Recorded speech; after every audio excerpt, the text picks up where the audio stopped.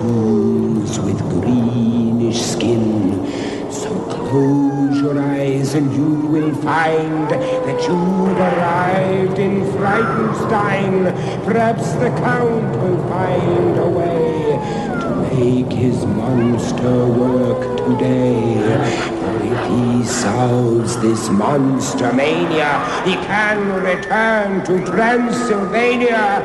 So welcome where the sun won't shine, to the castle of Count Frightenstein.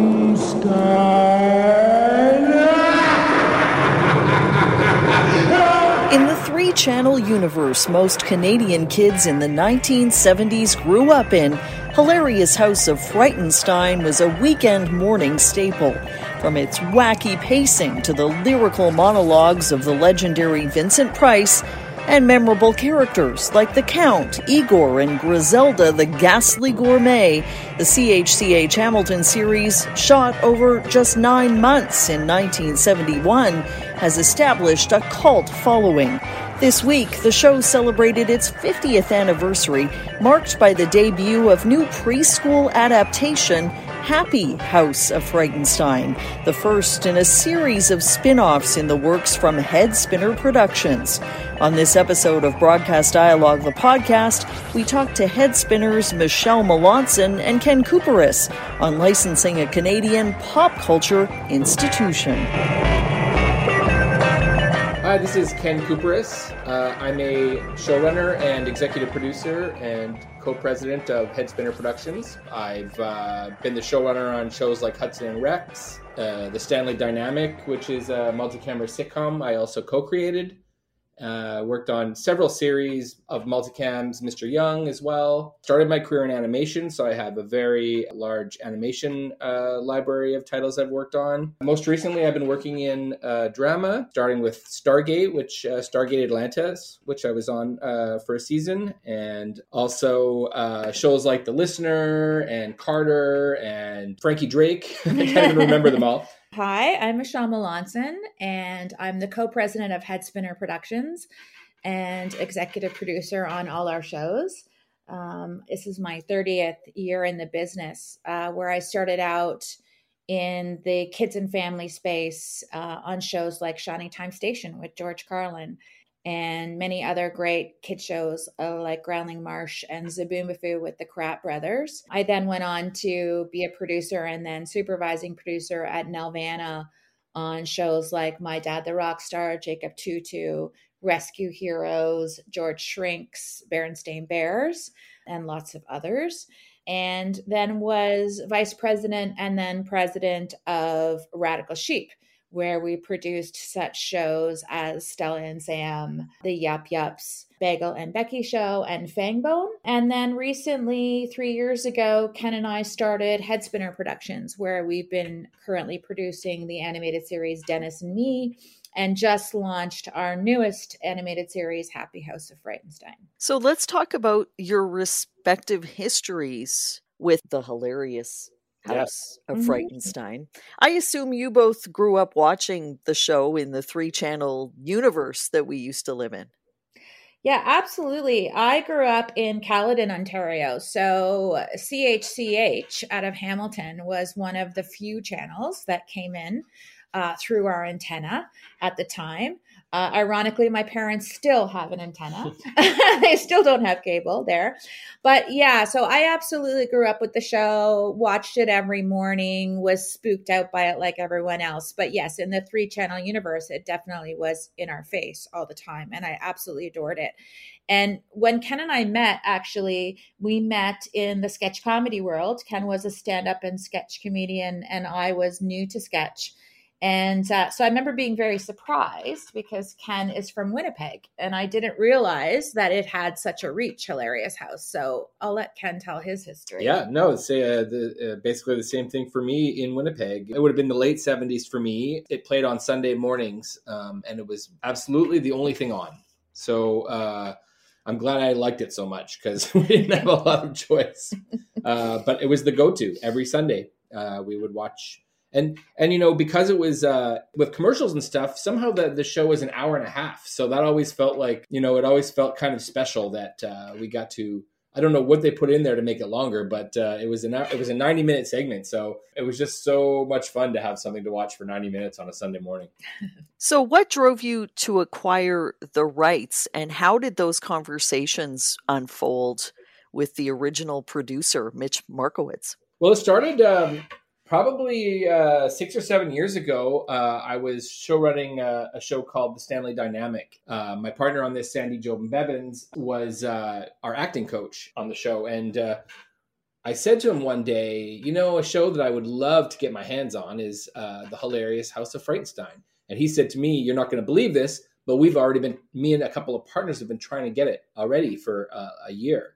And we haven't been able to because the two people who own the show, they have 50% investment each. They're brothers, and at the time, they were estranged. So they were unable to sell the rights to the series. After that, I said to Sandy, "Listen, why don't we try again? Let's track." His name is Mitch Markowitz, and I said, "Let's track him down and just have a conversation with him." So we cold called him. He invited us to his house. He was incredibly lovely. Gave us a tour of his entire house. He has a little museum and shrine to Hilarious House in his basement. We spent 5-6 hours there. At the end of it, we kind of just had a great conversation about the show. And then he surprised us by saying, "By the way, just in the last couple of weeks, my brother signed over all the rights to me. I now have 100% of the rights." And then the best part was Ken and I had been talking about starting Headspinner for quite some time. And we thought it would be a really great opportunity to get the rights and kick off our company that way. So following up that dinner, we went back and had another dinner and also invited him and his wife to our house for dinner and really sort of built that relationship up so that I could come in on the business side and we could really talk about who we were as producers and how much we cared about the property. And we built that relationship and Mitch trusted us. And then once he had the rights as well, it worked out amazingly well. So Sandy became our partner and it's a Headspinner production and we were able to option the rights. And that was about 3 years ago. Right. A lot of fans of the show consider this to be, one of the holy grails of Canadian pop culture. How do you proceed to adapt something that has such a cult following? I think for us, what it comes from is that we're fans as well. We understand what it is that people love about the show and we're not here to break it down and completely offer something, new. We know the heart of the characters. We know the heart of the show. And so I think on that level, we intuitively know what, the fans want to see. And, obviously this is slightly different from the Hilarious House, which we're still actually pitching and looking to reboot the live action as well. But we decided to start with the preschool show because, that's what we do well. And those characters are perfect. When you reduce them to their essence, they're perfect for preschool characters. And, we knew that it was just as important to bring a new fan base on board as it was to maintain the respect of the old fans as well.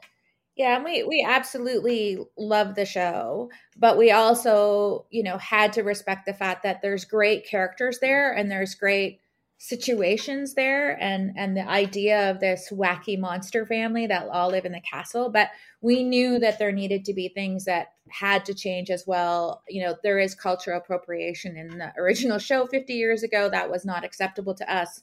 And obviously we needed to make sure that we had actual female characters and we had diversity and inclusion in our cast. So, but the characters, the essence of the characters are so fun. And the situation of these monsters living in the castle is really what, at the heart of it, appealed to us to reboot. So there are a lot of familiar characters in Happy House of Frightenstein, but a departure from the show in a lot of ways because they're reimagined as kids. But I also feel there's way more of a cohesive storyline in these episodes than any Hilarious House of Frightenstein offering. That's true. And, we're also developing, like I mentioned, the live action Hilarious House. And that's a little bit more like the original in that it's more segmented, more random and silly in that original way, people talking directly to camera. So our live action vision is more in line with that while still updated. This does have more of a narrative to it as we're trying to tell those stories for younger kids. Yeah, we just thought it'd be really fun to imagine them as littles and that they play in the play castle behind the castle. And that Gronk is their caregiver and overseeing what they're up to, but really just letting them learn and play, but also keeping the essence of eventually those personalities would grow up into the characters that we know. In our live action version that we're developing, it's much more of a multiple generations later idea, in the fact that, we're now hundreds of years later and these characters are all living in the castle. But of course, castles are very expensive and they can't afford it. So they've had to open it up to the public. And that's sort of the idea behind that, which we were in development with CBC for 2 years. Yeah. Developed the live action. We're able to shoot a mini pilot before COVID. And then when COVID hit, it just became a bit more challenging to find pre-sales.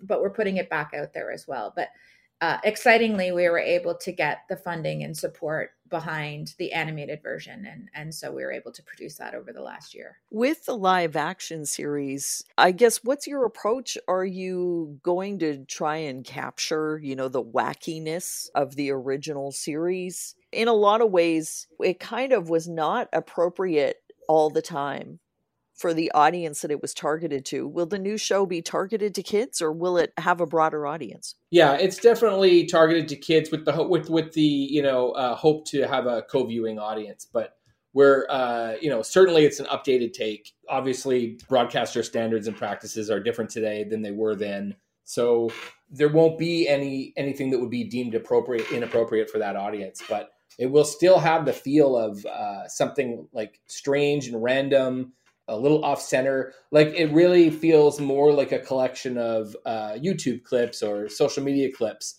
kind of packaged together within a slight narrative. So we call it a hybrid show of half sitcom, half sketch, because of the kind of the way it feels.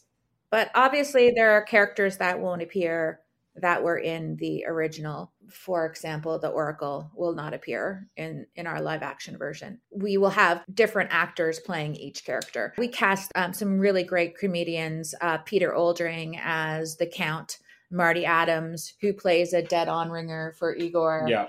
And we added 2 characters, actually.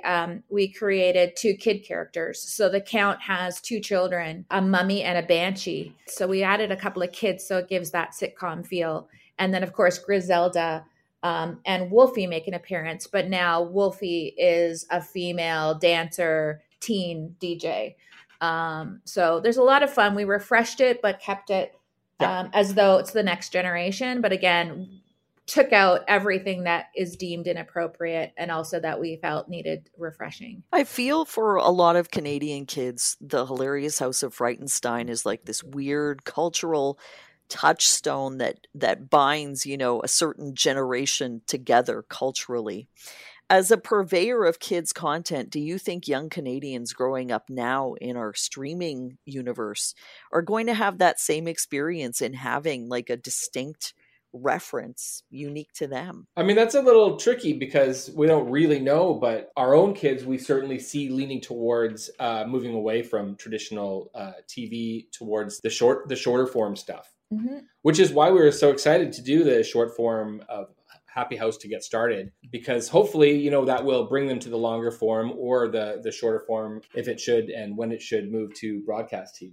But one of the biggest issues, obviously, that we're all facing as Canadian producers is discoverability. There's so much content and so much option and so many platforms for so much content to be available. I mean, taking us back to, we were right, like the 3-channel universe as we were growing up is now the million channel universe. And even with our own kids, major fans of anime and watching it actually in Japanese, where Ken and I both started our animation career writing English dubs for Japanese anime in the 2000s. I mean, now the kids want to see it authentically in that language from that country. So we're hoping that the universal idea of monsters and fun and silliness, and we think that that's where Hilarious House stands out, is the randomness and silliness of it. And then we're hoping, the Canadian and worldwide fans that are still around will love it enough to want to share it with their children and grandchildren. That's always been our goal. And one was our major goal in putting these out is we hope that it spawns a little bit of nostalgia amongst those of us who grew up and loved it so much. So Hilarious House of Frightenstein is available on Crave, but where can people check out Happy House of Frightenstein? Yeah, so right now, Happy House of Frightenstein launched on Marble Kids' YouTube channel. We're happily supported by the Shaw Rocket Fund and the Canada Media Fund in a digital-first animation initiative funding. So right now it's on the Marble Kids YouTube channel, but we're excited that Distribution 360 has picked us up, and very, very soon we're going to be able to announce our Canadian broadcast partner. So for Halloween, the show will be available on a major Canadian platform, which we can soon announce, and we'll follow up with you, as well as it's being taken out to the rest of the world for worldwide sales. But right now, it's available to the whole world on Marble Kids YouTube. Great. Are there any thoughts either of you want to close on? Just to express our excitement about the possibility of not just the show, but the franchise. And we're really excited to be the caretakers of this great franchise that Mitch Markowitz has entrusted us with. And like I said before, we're fans, and we're going to do our very best to branch out as much as possible with the franchise and really do as much as we can with it. Yeah, we're really proud of what we've achieved, especially during a difficult period of producing through COVID. So I'm really proud that we have partners and investors that are coming along for the ride with us and have trusted us with it. Thank you both so much for joining us. Thank you. Thank you, Connie. Thank you.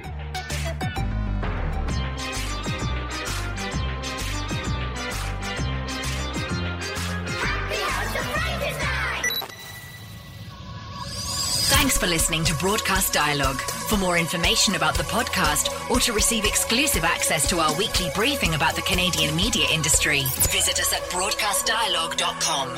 Don't forget to like us on Facebook, connect with us on LinkedIn, and follow us on Twitter and SoundCloud.